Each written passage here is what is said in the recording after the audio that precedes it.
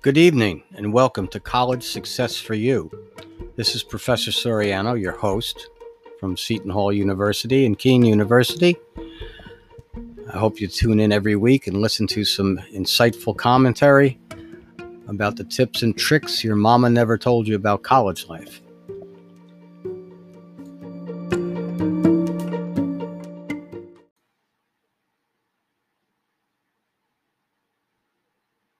Good evening again and welcome to College Success for You, where you'll learn the tips and tricks that your mama never told you about college life.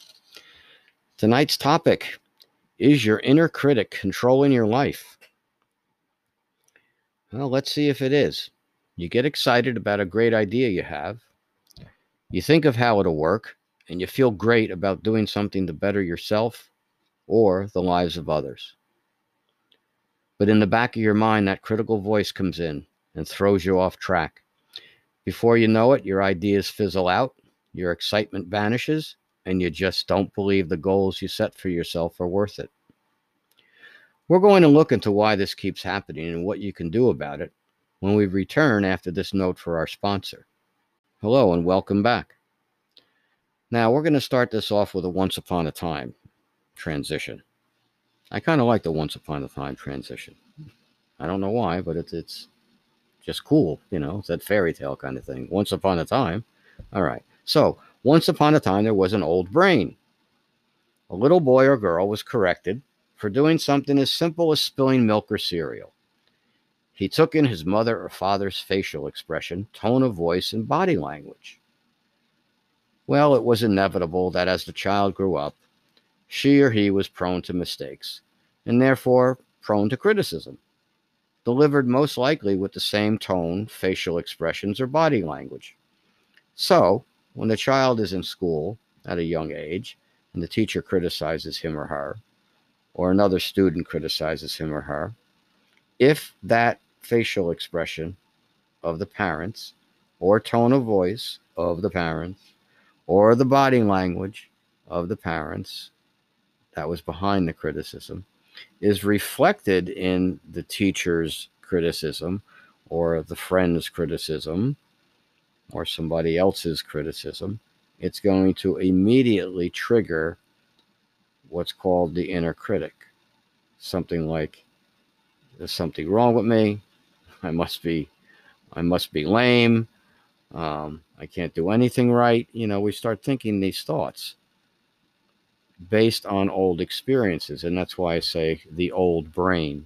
So the old brain, the parts of the old brain, more specifically the amygdala, stores these situations, stores these memories into the hippocampus, and they get re-triggered. So it's sort of like a tape running in the back of your mind, or in your subconscious mind, or unconscious mind, rather. They're out of awareness. So if somebody looks at me a certain way, like at my age, I'm an adult, right? But if somebody looks at me a certain way, and that certain way reflects the way I was criticized as a child, let's say my father's expression, he used to frown when he criticized me, with his lips turned downward, like, So let's say somebody frowns at me and says something negative. It doesn't really matter what they say. It's that frown that's coming through, which triggers the old brain, my memory, and I think, oh my God, I'm being criticized. There must be something wrong with me. I made a mistake. I can't do anything right. Because that's how I was thinking as a child. So because that memory was triggered by way of that frown, that's what I'm going to be thinking as an adult. However, I'm not a child anymore. So I need to use my adult brain, which we're going to later see, the new brain, and make decisions based on, the reality in the situation.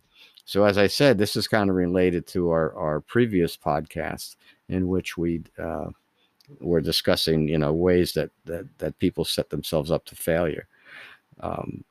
So if I listen to my inner critic enough, I'll just keep failing. I just won't try anything new, or I'll think I'm incapable of trying something new. All right. So that's where we're going tonight. We're going to take a look at one of the culprits of ways that make us feel let's say bad about ourselves, just for a general term. So you learn to take advice from your parents, your teachers, and your neighbors because they were trying to protect you and civilize you. I mean, this is a normal kind of sequence of growing up. And so your old brain forms strategies to keep you safe and keep these people supporting you and taking care of you, even though their advice was cloaked in criticism. Okay, so how do you really criticize someone without it coming off as criticism or harsh criticism? You've heard the term constructive criticism, but even in teaching, when we use constructive criticism, not everybody reacts to it as constructive. Some people look at it as an attack, even though the tone may be, let's say, neutral, or the tone could even be compassionate. A lot of students don't like to hear that they need to improve or that they had made mistakes. But is that really the reality of the situation?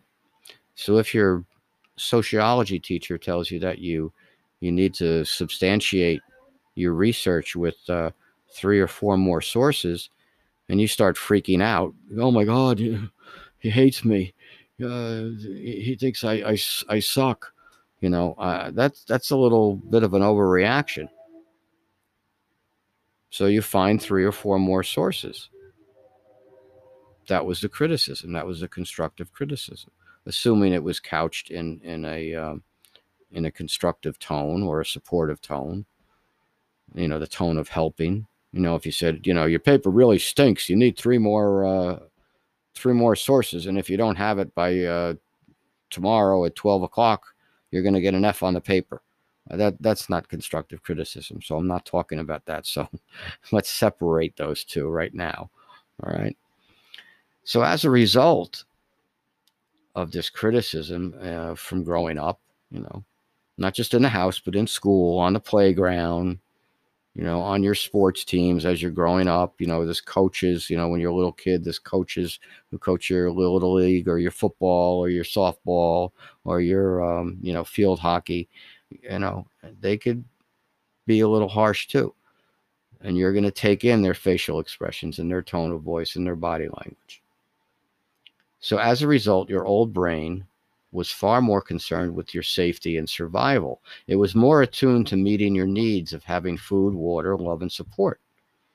So you could say it was your reptilian brain. All right? So I want food, I want water, I want love, and I want support. I need that for survival. If I'm being criticized, I'm being denied a form of survival. That's how the old brain works. Now, I'm not saying that there's nothing wrong with that, because that's how it is. But we don't need to carry those rules for survival into adulthood. I mean, if you're hungry, go to McDonald's and grab a burger, right? Cook yourself up a bacon and egg sandwich. I mean, you have the capabilities of feeding yourself. You're thirsty, go to the refrigerator, get a bottle of water. Drink a nice cold Coke. Better yet, go to Dunkin' Donuts and get a frozen coffee, because they're awesome. All right. Love and support, talk to a friend. If you're removed from your hometown, you're living on campus, call a friend, a close friend. A live call, or a Zoom call, better yet, or a FaceTime call. See their faces, hear their voices, right? You can do these things for yourself. If somebody criticizes you, you don't have to go into a funk, right? Say, oh, I suck, I'll never get anywhere, I'm just going to stay in. Roommates, you guys go out, go to the party or go to the dance. I'm going to stay in and watch old movies. All right. Who's making that choice there? You are. Who's going to fall into the self-pity trap? Well, you are. Who's going to actually put yourself into the self-pity pit? You are. So, your old brain formed your inner critic. The child goes to elementary school and junior high, and of course, the teachers have to correct them. And there's a good chance, 1 or 2 teachers, or maybe more, 1 or 2 teachers' criticism matches those of the parents or other caregivers in the student's earlier life. And even if it doesn't, the criticism is still there and matches the criticism and can match the criticism of the past. So we are creatures of habit, and habit or old behaviors is a form of habit. So it's the old behaviors of the people who were close to you form a mental habit of your expectations of them, and you form habits on how to deal with that. And that's what the inner critic does. Oh, I'm getting the criticism. I'm getting that frown. That means I stink at something.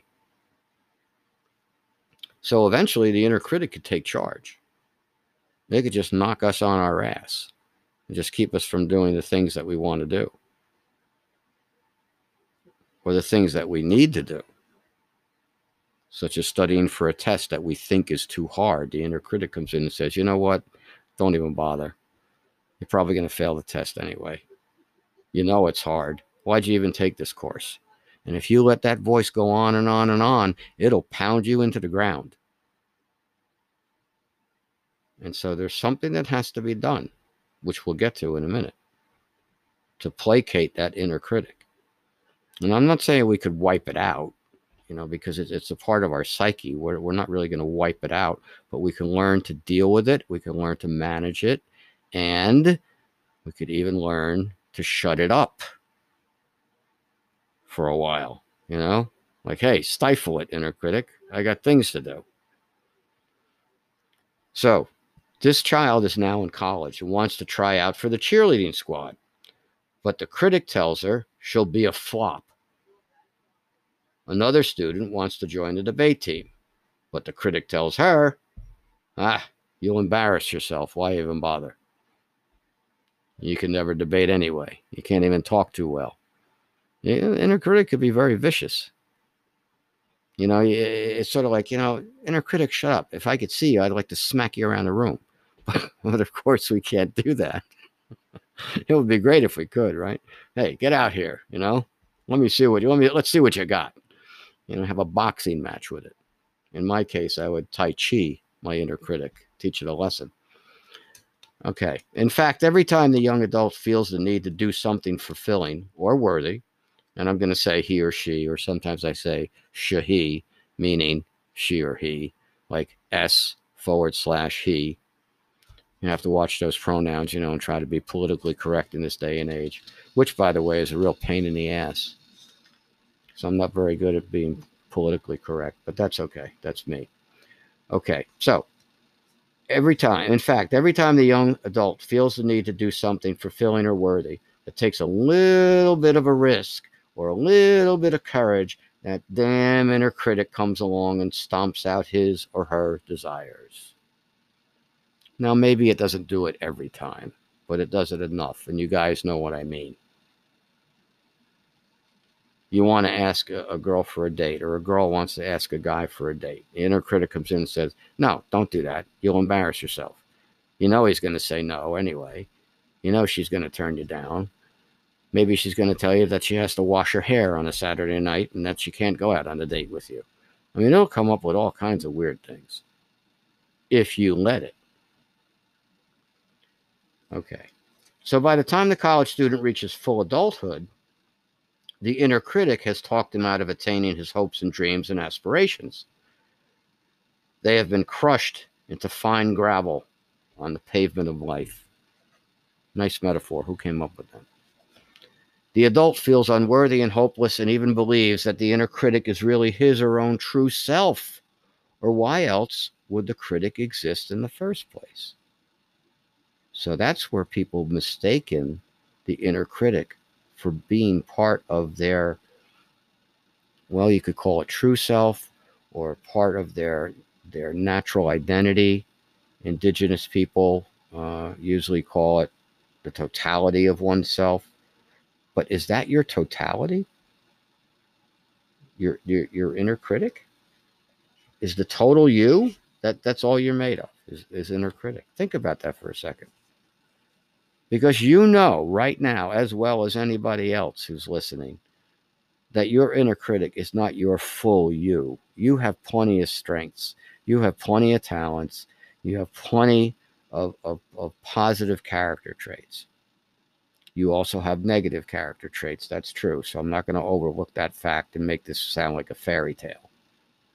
Yes, we have positives, we have negatives, we have strengths, we have weaknesses, and that's all part of being human. But your inner critic is not the total you. You behind the inner critic, you who observe that inner critic in action, that's you. And you have to step up into the forefront and not let the inner critic run the show. So some of you may think that there's no such thing as an inner critic. Maybe you're not bothered by an inner critic, and that's possible too. But your reality may tell you different. You hear him in your doubts, you hear her in your dreams, you hear him or her in your lack of courage to try new things or to visit new places. So we need to look at various ways to defeat the critic by integrating it into our lives when we return from our sponsor's message. We know that the inner critic was formed in childhood because of our old brain's function to protect us. It cautioned us soon after we hurt ourselves or did something stupid, like pry our toast from the toaster oven with a metal knife, with a metal knife. A friend of mine did that. Pete, I can't tell you his last name, but Pete, the toast didn't come up from the toaster. So Pete's father or mother was telling us the story, in front of poor Pete. And that was his form of criticism. But Pete laughed it off because, Pete's an idiot like that. But, things just washed over him.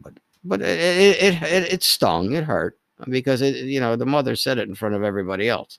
Oh, yeah. Well, Peter tried to pry the piece of toast out of the toaster using a metal knife. And before you know it, pop, Pete, my son Peter, flies backward across the room and into the wall. Yeah, because he shocked himself. The electrical shock shot him across the kitchen floor. So, and I mean, it's funny now because Pete survived, but that could have been really tragic. So I think Pete stayed away from toasters. I don't think he even likes toast anymore. However, or we climb a ladder. Here's a good one I've seen a lot of people do, and I think I'm guilty of this one too. Climb a ladder with our bare feet and come slipping off it to almost break our necks. That's a good one, right? Oh yeah, Dad, I could get up on this ladder. I'll help you out. You don't put your sneakers on. Well, you should put construction boots on, or at least boots that brace your ankles. But no, we'll go up barefoot and just take our chances, so to speak. So we have to use our new brain, our ability to think in the present moment. And again, that comes back to the observer in podcast number 2. It's really important to do that. But the first thing you need to understand is now you're not a kid anymore. So when you're faced with making a decision about a great idea you've come up with, you don't have to rely on the critic to tell you what to do. In other words, you need not follow the inner critic's warnings because you can follow your own adult decision-making skills. This new way of ignoring the inner critic is part of your new brain, and you could use it without restriction. Like other techniques mentioned in the previous podcast, the first step is to focus on your breathing and be aware of it, slowing it down to a normal pace, because as I said before, your breathing reflects the speed of your thoughts. So if your thoughts are racing all over the place, you're breathing too quickly. You're not in your normal pace. Then acknowledge the inner critic. Accept its presence. Quote, I see you're back again and sending me a message. I appreciate you being here. Unquote. This will take the steam out of the inner critic and help it feel accepted and needed. And that's what you want to do. You're not going to beat it. You don't want to get into a fight with it. So you want to accept it, that it's here. It really thinks it's trying to help you. But we know better because it's criticizing us. All right. So after all, in your childhood, the inner critic was needed to keep you out of trouble. or from feeling pain. But now is not then. As a young adult, you don't have to follow the dictates of your old brain or your inner critic. You're not concerned with survival or food or living up to your parents' standards anymore. You can create your own standards. So you are free to follow a new path, a path that you carve out for yourself. It's time. So when you come to the fork in the road, take it. Little humor from Yogi Berra. You can talk to your inner critic and ask what it's concerned about and listen for an answer. Give thanks to its answer, but firmly tell it that you know that your inner critic is not in charge of the decisions anymore, but you would still like to hear its point of view. So you see what we're doing here? We're placating the critic. We're giving it credit for being there, but we're also asserting, not aggressively, we're asserting our true self authority to be who we want to be or to be who we are. Critic, I appreciate what you're trying to do. I do. However, I disagree with your suggestions. It's time that I run the show. And you could even take this so far as to say, inner critic, shut your face. I'm not listening to you. I need to make my own decisions. Little by little, every time that critic comes up, and every time you practice this system of dealing with it, it'll weaken the inner critic. Little by little, okay? You're not gonna get rid of this in one night, So you got to be patient. Oh my God, there's that word patient. Why can't I have things when I want them? Like in a fairy tale. Why can I do that? I wish the critic would go away, and so if I wish he'll go away, he'll go away. If you keep thinking like that, you're going to be the dog chasing its tail. This technique frees you up by breaking up the energy of the inner critic.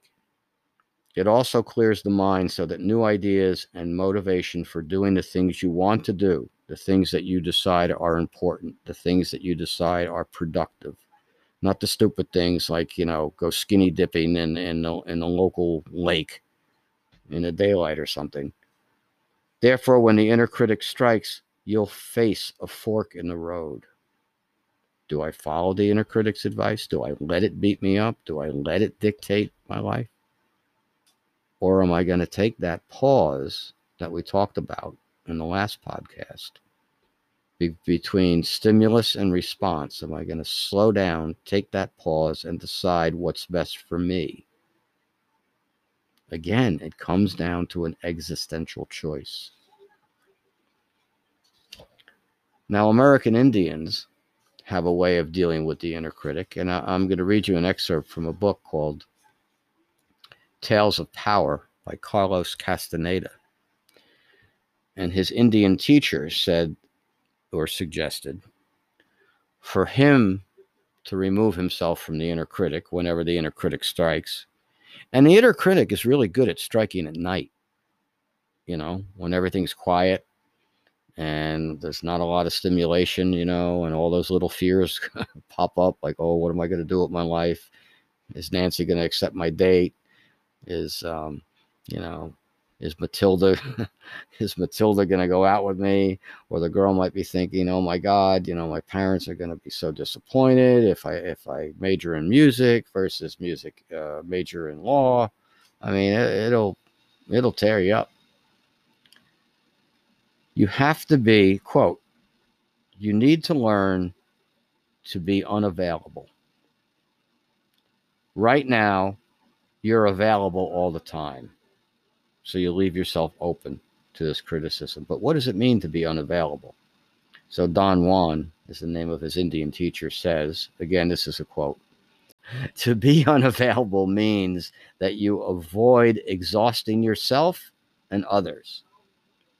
You deliberately avoid exhausting yourself through excessive worry or through listening to the critic. You have to make yourself unavailable to the critic. Turn your back on it. Hello, goodbye. You don't take more than you need, especially when it comes to worrying. Yeah, you could worry. You could have a thought of worry, but are you going to indulge in worry? Because the more you indulge in it, the worse the worry gets. And of course, it's a waste of energy and it doesn't get you anywhere anyway. To worry is to become accessible, unwittingly accessible. And once you worry, you cling to anything out of desperation. And once you cling, you are bound to get exhausted or to exhaust whoever or whatever you are clinging to. So if you cling to that inner critic's dialogue and the emotions that it triggers in you, and to the other negative thoughts that it triggers in you, you're just going to be exhausted because you're not going anywhere. You're not solving the problem. And like the Einstein quote said, you can't solve the problem from the state of mind in which the problem was created. Don Juan goes on to say, it does not mean to hide or to be secretive or not deal with people. He says, touch the world tenderly. Do not squeeze it. Do not force it. Then as long as you need to, swiftly move away without a mark. Goodbye, inner critic. I'm taking charge now. I'm in the seat of power. I'm responsible for my actions. I'm responsible for my decisions. I appreciate what you've done. I appreciate your getting me here, even though we've had many ups and downs. But it's my turn to lead. And that's how we deal with the inner critic. So the moral of the story is, on the once upon a time there was an inner critic, and once upon a time that inner critic relinquished control and allowed the true self to run the show. Now, this takes practice, but I'm sure you'll have plenty of time to practice, since the inner critic will probably keep bothering you every day. Any doubt, any setback, any assignment comes up that puts you in a position that you have to be productive, that you have to exert yourself, that you have to study, that you have to write an essay. Oh my God. That inner critic will pop up, try and divert you. And thus, it could cause procrastination too, which was one of our podcast episodes. So everybody, thank you for listening. I appreciate it. I'd love to see you guys put this information to work. You could ask questions on our website, College Success for You, and we try to answer those in a timely manner.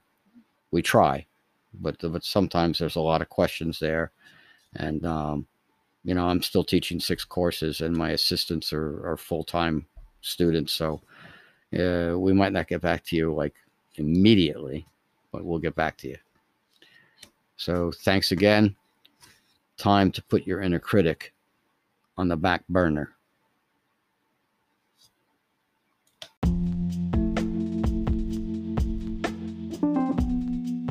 Well, that about wraps it up for tonight. I hope you enjoyed listening to College Success for You. I'm your host, Professor John Soriano, coming to you from Seton Hall University and Kane University. I hope to see you all next week, or rather have you all tune in next week for another episode of some insightful commentary about college. Have a good evening.